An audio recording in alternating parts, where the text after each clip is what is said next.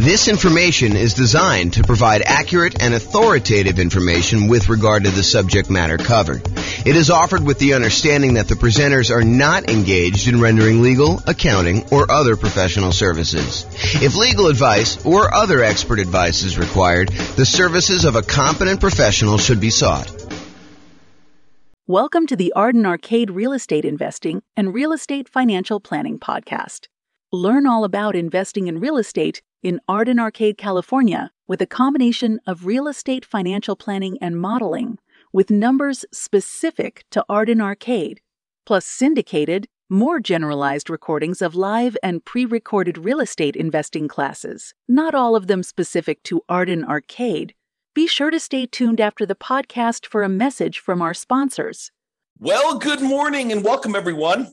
I am your host, James Orr, and this is another very short, I anticipate, episode of the kind of podcast series we've been doing for buying a property in the next 90 days when prices are high, interest rates are high, and rents are up, but not quite enough to counteract the higher prices and higher interest rates. And today's class is on something that we've mentioned quite a bit.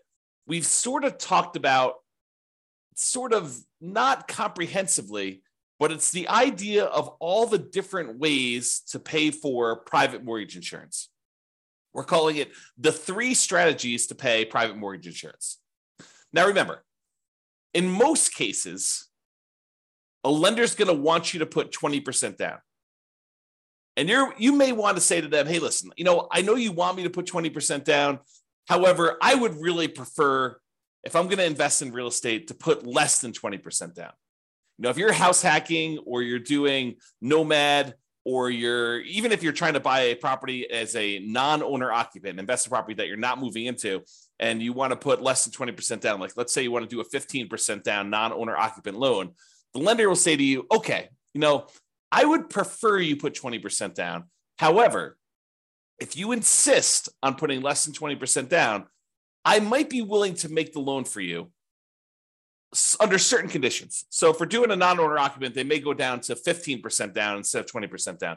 For the nomad or house hacking one, you could buy those with nothing percent down. You could buy it with 0% down, like a USDA loan or a VA loan, as long as you're moving into the property and you qualify for those loan programs. One of them is for rural properties, the USDA loan. The other one is for people that have VA benefits, the VA loan.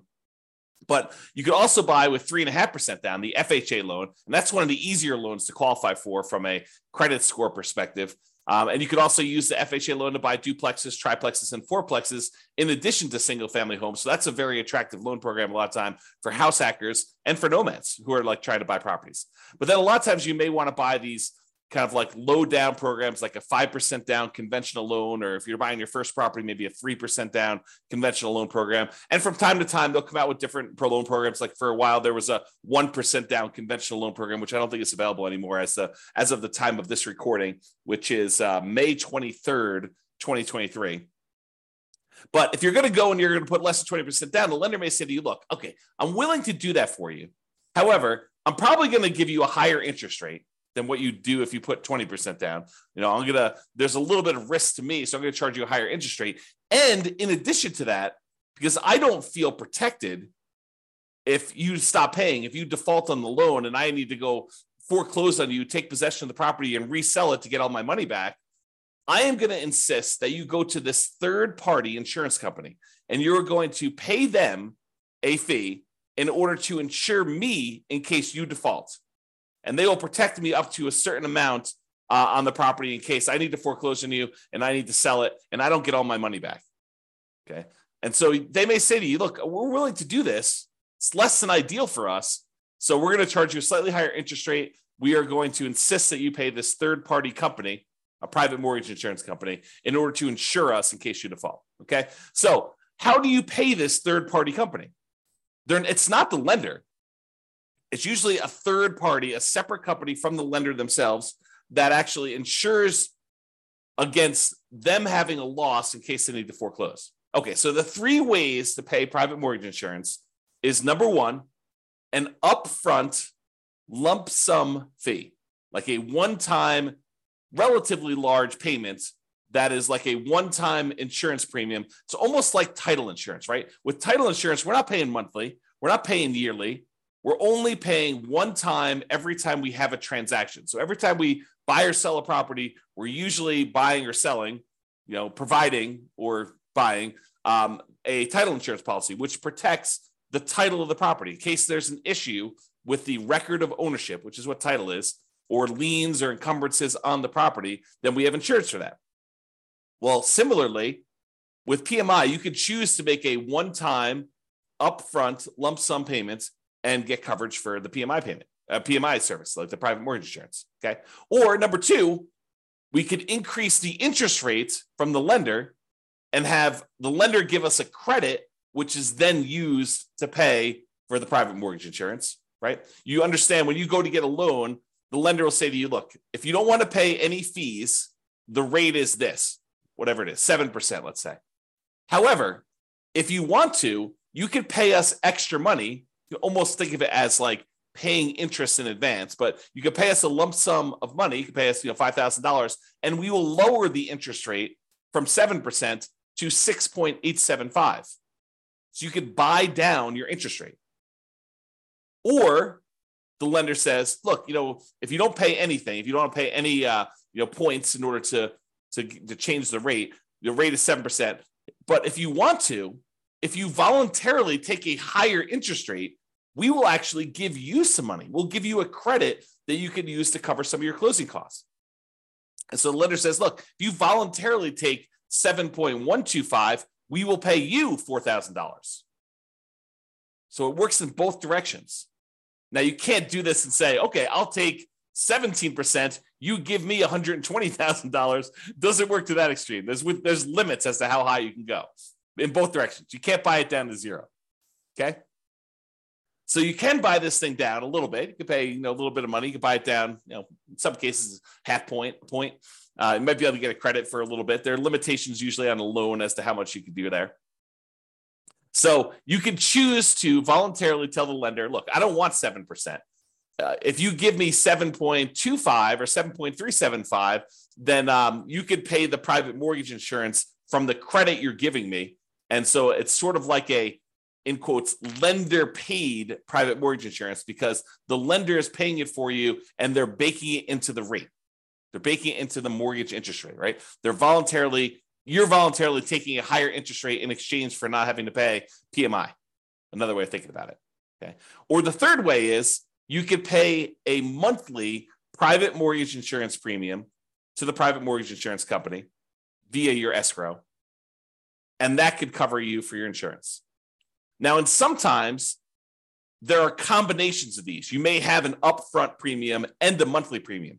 For example, with FHA loans, there's an upfront mortgage insurance premium and a monthly mortgage insurance premium. Okay. Now let's look at each one of these to kind of go through a little detail. And we're going to talk about the pros and cons of each because there are some significant advantages to doing one way or another. And depending on what you're trying to accomplish and what your plans are with the property, you may want to do one versus another. Okay. So let's talk about that upfront lump sum PMI fee where you just pay one big chunk all at once, one time when you acquire the property. So you pay that one time upfront lump sum payment for private mortgage insurance instead of paying it monthly. So what are some of the benefits of doing it that way? Well, number one is you don't have to worry about the loan to value of the property and when private mortgage insurance drops off.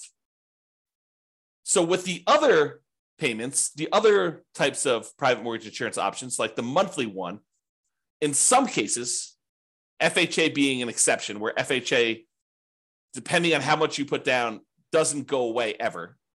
But with conventional financing, when you decide to pay a monthly private mortgage insurance payment, after a certain point, when the property value gets to the point where your loan balance is less than 80% of the value of the property, when you get to an 80% loan to value, in other words, then you can request to have that private mortgage insurance removed and you no longer have to pay the monthly fee.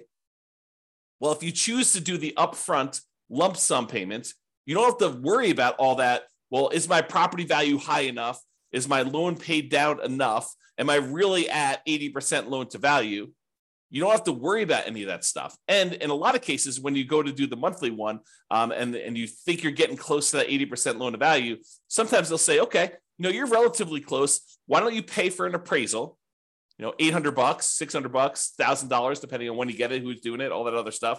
But it might cost you, I don't know, somewhere between $500 and $1,000 probably, in order to have an appraisal done to prove to the lender that you are at that 80% loan to value to request to have that monthly PMI removed. Well, if you do the upfront lump sum PMI payment, you don't have to worry about the appraisal. So you can almost subtract off whatever it is, $500 to $1,000 off the cost of the PMI payment, because you'd probably have to pay that in order to have it removed if you're thinking about doing it aggressively. Now, if you just wait until, based on your original purchase price and the loan paying down to 80% loan to value, they probably will not require an appraisal at that point, because it's conservatively likely that you're at 80% loan to value then, and you might not have to pay for an appraisal at all. Okay, but talk to your lender to get the details of your specific loan and your situation and what they're going to require. Okay, so you don't have to worry about that loan to value and when the PMI is going to drop off, because you just paid it all up front, so there's nothing for it to drop off. It basically is in existence already. You paid a one-time upfront lump sum payment, and you don't have to worry about anything monthly. Okay, now when you pay a whatever it is, lump sum upfront payment for your PMI, you don't have that increased monthly expense. You don't have a monthly PMI payment. So your cash flow is improved. You've reduced the expenses that you have on buying the property. And so your cash flow looks better, because cash flow is really all the income on the property minus all the expenses. And if you have a monthly PMI expense, then you no longer have that if you decide to pay an upfront lump sum PMI payment instead of the monthly. So if we know how much we're saving each month by not having to make a monthly PMI payment, and we know approximately how long that will last for, if we estimate, property values are going up around this, and that's a reasonable number to expect into the future, and my loan is paying down this amount in the first year and this amount in the second year, and we can look at in the future and figure out when we would get to that 80% loan to value. And you can look at that on the world's greatest real estate deal analysis spreadsheet. You can look up what the estimated loan to value is at the end of any given year on there. And you can see when about it will drop off to about 80% based on your kind of assumptions you put into the spreadsheet. So you can go look at that. And so you could say, okay, well, by paying this upfront lump sum PMI payment, wow, it's a tongue twister, versus doing it monthly, you could say, look, okay, I basically am saving myself $200 a month by not having to make this PMI payment for this amount of time. So I could look at what the overall return was, not having to make those payments on the amount that I had to invest. And you could calculate a return on investment for that. Now it's estimated, right? Because we really don't know until the future actually happens when the PMI, if you were paying it monthly, would drop off. It's possible property values go up a lot faster than we estimated, and it could come off sooner. It's possible that property values do not go up, that they go down, and that we have that PMI on there longer than we expected. So we're really doing an estimated calculation as to whether or not we should do this upfront lump sum payment and what the return is going to be on that by how long we might possibly have the monthly one. Okay. And it might be, when you're thinking about this, you calculate your return on investment for doing the upfront lump sum one, and based on not having to make those monthly payments, it might be better from a return on investment or cash flow perspective by taking the same money and instead using it for additional down payments and or buying down your interest rate. So when you look at these calculations, you say, okay, look, I've got an extra $10,000 sitting on the sideline, right? I've got all the down payment I need to do the deal. I've got my negative cash flow set aside. I got my reserves set aside. I'm all ready to go. However, I've got this extra 10K. What should I do with the 10K? Well, one option is I could possibly decide, instead of doing monthly PMI, I could pay the upfront lump sum PMI and not have to worry about a monthly payment. Okay, that's one thing. We could look at what the return would be on taking that money and doing that. We could estimate what the return would be. Or I can say, look, maybe instead of doing paying PMI up front, maybe I could take the $10,000 and add it to my down payment. So instead of putting whatever it is, 5% down, now maybe I'm putting 7% down or 8% down or 10% down, whatever it happens to be. So you could choose to do that. You can look at how that would improve your investment by using the world's greatest real estate deal analysis spreadsheet and playing around with this, saying, okay, what if I put 10K more in my down payment? How would that impact everything? How would that affect my returns? How would that affect my cash flow? I look at all those different things. Or instead of actually taking that $10,000 you have on the sideline and using it for additional down payment, you could choose to go to the lender and say, okay, Mr. and Mrs. Lender, what if I gave you $10,000? How much could I buy my interest rate down for? And they could tell you, well, for $10,000, that's about whatever it happens to be, 3.2 points. And so you could buy it down for, down to this if you decided to do that. And they may say, it's 0.875% percentage points better. So if you had a 7% loan, maybe it's down to 6.125 now. You're like, oh, that's pretty good. That would improve my cash flow by this, and that would be better for me. And you could plug that into the world's greatest real estate deal analysis spreadsheet, and you could calculate which one of those three options is best for you. Paying the upfront lump sum PMI payment, paying additional down payment, or buying down the interest rate and seeing which one of those three options gives you the best overall deal. And it might matter what you plan on doing with the property. And that's sort of the subtext of this, right?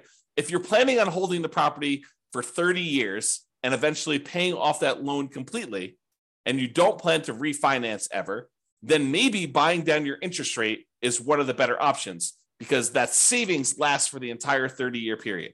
And you can look at that. Or maybe doing the extra down payment makes that sense. But if you're planning on selling the property within a year or two or three or four, you're using this as like a rocket booster fuel in order to grow your investment to a certain point, but you're really planning on selling that property and either 1031 exchanging into another property or taking the equity in the property after all your expenses, your true net equity, after all your expenses, and you're going to redeploy that money somewhere else, then maybe you don't want to buy down your interest rate. Maybe you do want to do an additional down payment, or maybe you want to just keep the money on the sideline and not do any of these options. So it's really up to you to decide what your plan is and what is the best use for your money, depending on what you're intending to do with the property. Now, when you do decide to do the upfront lump sum PMI fee, it does not hurt your debt to income, which is one of the benefits. So instead of choosing to have this extra monthly fee on there, the monthly PMI version, which would impact your debt to income, when you go to calculate and qualify for the next loan or even this loan, it is going to impact what your debt to income ratio is for buying the property. When you do the lump sum one, it doesn't.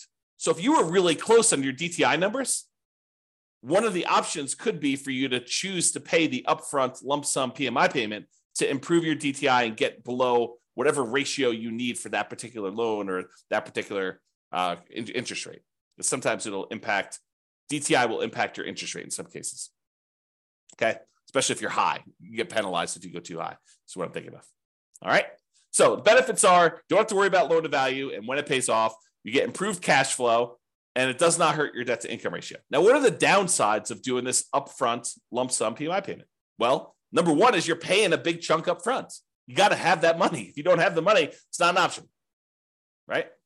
And if the market is appreciating very quickly and you have a very low interest rate, you're gaining equity and lowering your loan to value very rapidly, right? Because the market's going up, so your property value is going up, and the lower your interest rate is, the more you're paying in principal on that loan early on.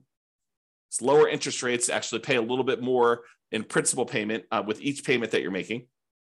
So if you got a low interest rate and property values are going up, then the spread is increasing quickly. And so your overall loan to value, the amount of your loan balance compared to the value of your property, is actually improving. And so you might not be paying that monthly PMI for very long at all. So in a fast appreciating, low interest rate environment, which we saw pretty significantly over the last 5 years or so, you may be choosing to pay this upfront lump sum payment when you would be paying your monthly PMI for a very short period of time. And so much so that if you're seeing these really rapid increases in property prices, like 10% plus, which we saw in some markets, then you might actually run into a different problem, which is a minimum that the PMI must remain in place. Some PMI companies may say you need to leave this policy in place for at least a year if you're paying monthly. Okay, and if that's the case, then you may run into that. If property values went up 10% and you pay down your loan a little bit and you put 8% down your loan to begin with, well, a 10% increase in paying down the loan, a couple of percentage points, you're already at 20% at the end of the year. So realize that could be a potential issue. Okay. All right. So that's upfront lump sum PMI fee. What about the lender paid, where you choose to have the lender, you choose to voluntarily take a higher interest rate and the lender gives you a credit, which they then use to pay for your PMI?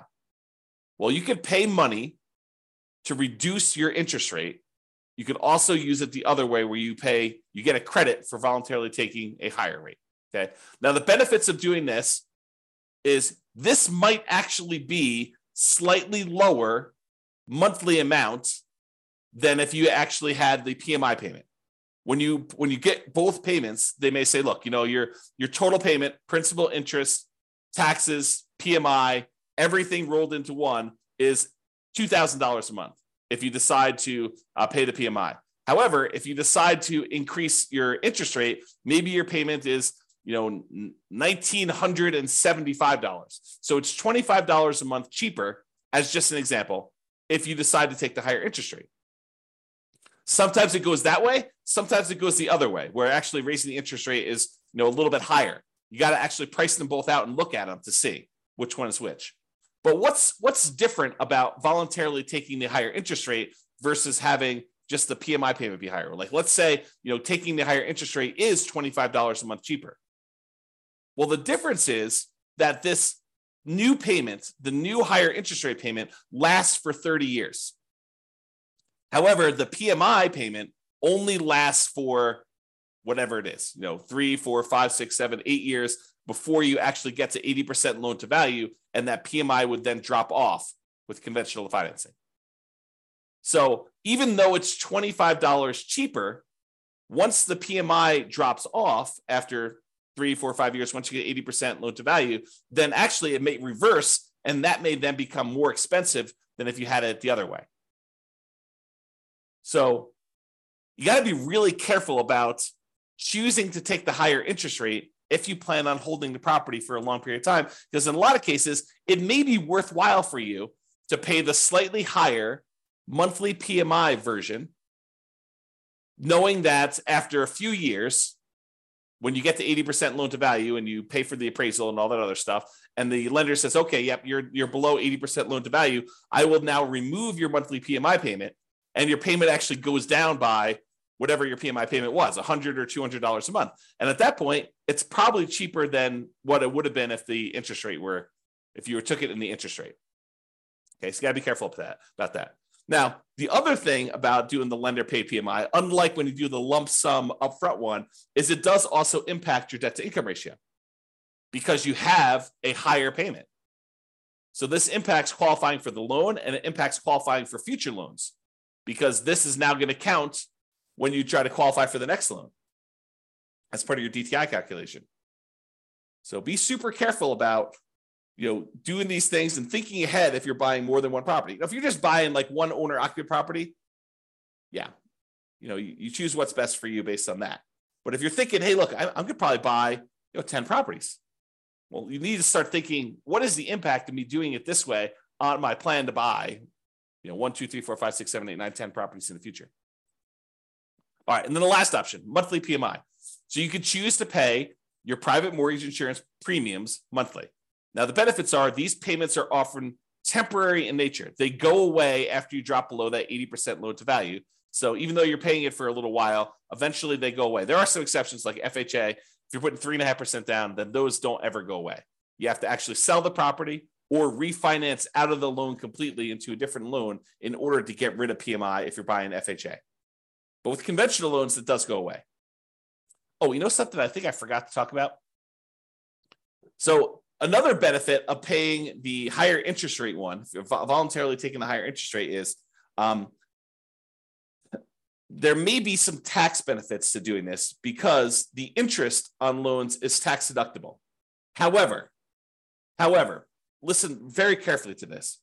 The overwhelming majority of taxpayers are choosing to take the standard deduction, and so this will not come into play for you if you're doing this for owner-occupant properties. If you're using it for investment properties, then for rental properties, both interest and insurance are both expenses on the property. And so it doesn't matter whether you're doing it as a monthly payment, a PMI, or you're taking it as a higher interest rate. All right. So realize that, if you're an owner occupant, insurance is not tax deductible, as far as I know. I'm not an expert on taxes. Verify this with your CPA. But my understanding is if you're an owner occupant, the insurance is not tax deductible. However, mortgage interest is if you choose to itemize your deductions. However, most people are not choosing to itemize their deductions because the standard deduction is so high right now that most people are choosing just to take the standard deduction. So to make a decision based on that, I think is silly. You don't want to, what is the saying, the dog wagging the tail wagging the dog? You don't make decisions for tax savings, right? You make decisions and then you look at the tax kind of implications of that and you see if you could live with those. But it's not like you're optimizing, you're not choosing your investments based just on taxation. All right, so think that through. Okay. All right, so back to the monthly PMI one. So the benefits are these payments are often temporary in nature. They go away after you drop below 80% loan to value. The downsides of doing monthly PMI is these can hurt cash flow. Unlike when you do the lump sum upfront payment, when you do monthly, it actually impacts your cash flow. And it impacts cash flow early on, especially when it is harder than ever to generate cash flow, right? Cash flow tends to improve the longer you hold a property. The longer you own a property, that payment, the principal and interest part of payment is fixed, even though taxes and insurance and other things are going up over time. Rents are also tending to go up over time. And so the longer you tend to own a property, the better the cash flow on the property tends to be. So it's usually hardest earliest on when you first buy a property. And so that's when you have this monthly PMI payment, which is when it's hardest to get cash flow. And that's when it hurts the most. So that's the trick. Another downside is it does also impact that debt to income ratio when you're qualifying for your loan, and especially when you're qualified for your next loans, at least until it drops off. So when we think about comparing monthly PMI to taking the higher interest rate, at least the monthly PMI option, except for FHA loans, is going to drop off after some point. And then that DTI will be improved and it won't impact you anymore. But if you do the higher interest rate, that lasts for 30 years or until you pay off the loan. So that's harder. All right. So in conclusion, lenders prefer you to put 20% down. If you insist on putting less than 20% down, they may opt to make you pay, they may opt to make the loan, but might require you to purchase third-party insurance to protect them in case you default. This third-party insurance is called private mortgage insurance. It protects the lender against you defaulting. You pay for it to protect the lender because they would rather you put 20% down. You are insisting on putting less than 20% down. They're saying, okay, you twisted my arm. I will make you the loan. However, you need to actually protect me in case you default. Now, when you get your loan, you can often choose which way you prefer to address putting less than 20% down and paying PMI. You could do this upfront lump sum payments. You could choose to voluntarily take a higher interest rate to get a credit to have the lender pay for PMI, or you could choose to pay the PMI payments monthly. And each has its own pros and cons, which we've discussed. And really, it depends on what you plan on doing with the property as to which you should do. And a good lender, and to a lesser degree, less likely, a good real estate agent should be able to talk to you about pros and cons and how this might work for you. Okay? And which choice you should make based on your plan. All right, so that's all I got for you. Hopefully you enjoyed this class. Now you've got a full understanding of the three different options for paying PMI and how this all works. Have a great day, everybody. Bye-bye for now. With home prices up, mortgage interest rates up, and rents up, but not quite enough to counteract the higher prices and interest rates. Cash flow on rental properties in Arden Arcade is harder than ever. Book a call with the Real Estate Financial Planner to apply our proprietary 88 strategies to improve cash flow on your rentals. See the show notes for a link to schedule your call and improve your cash flow today. If you're a real estate agent, lender, or professional in Arden Arcade that wants to help our real estate investor listeners, consider reaching out to learn about collaboration opportunities with this podcast. We'd love to add more value to our listeners by having you assist our investors buy, sell, and finance their real estate investments. See the show notes to schedule a call to discuss collaboration opportunities.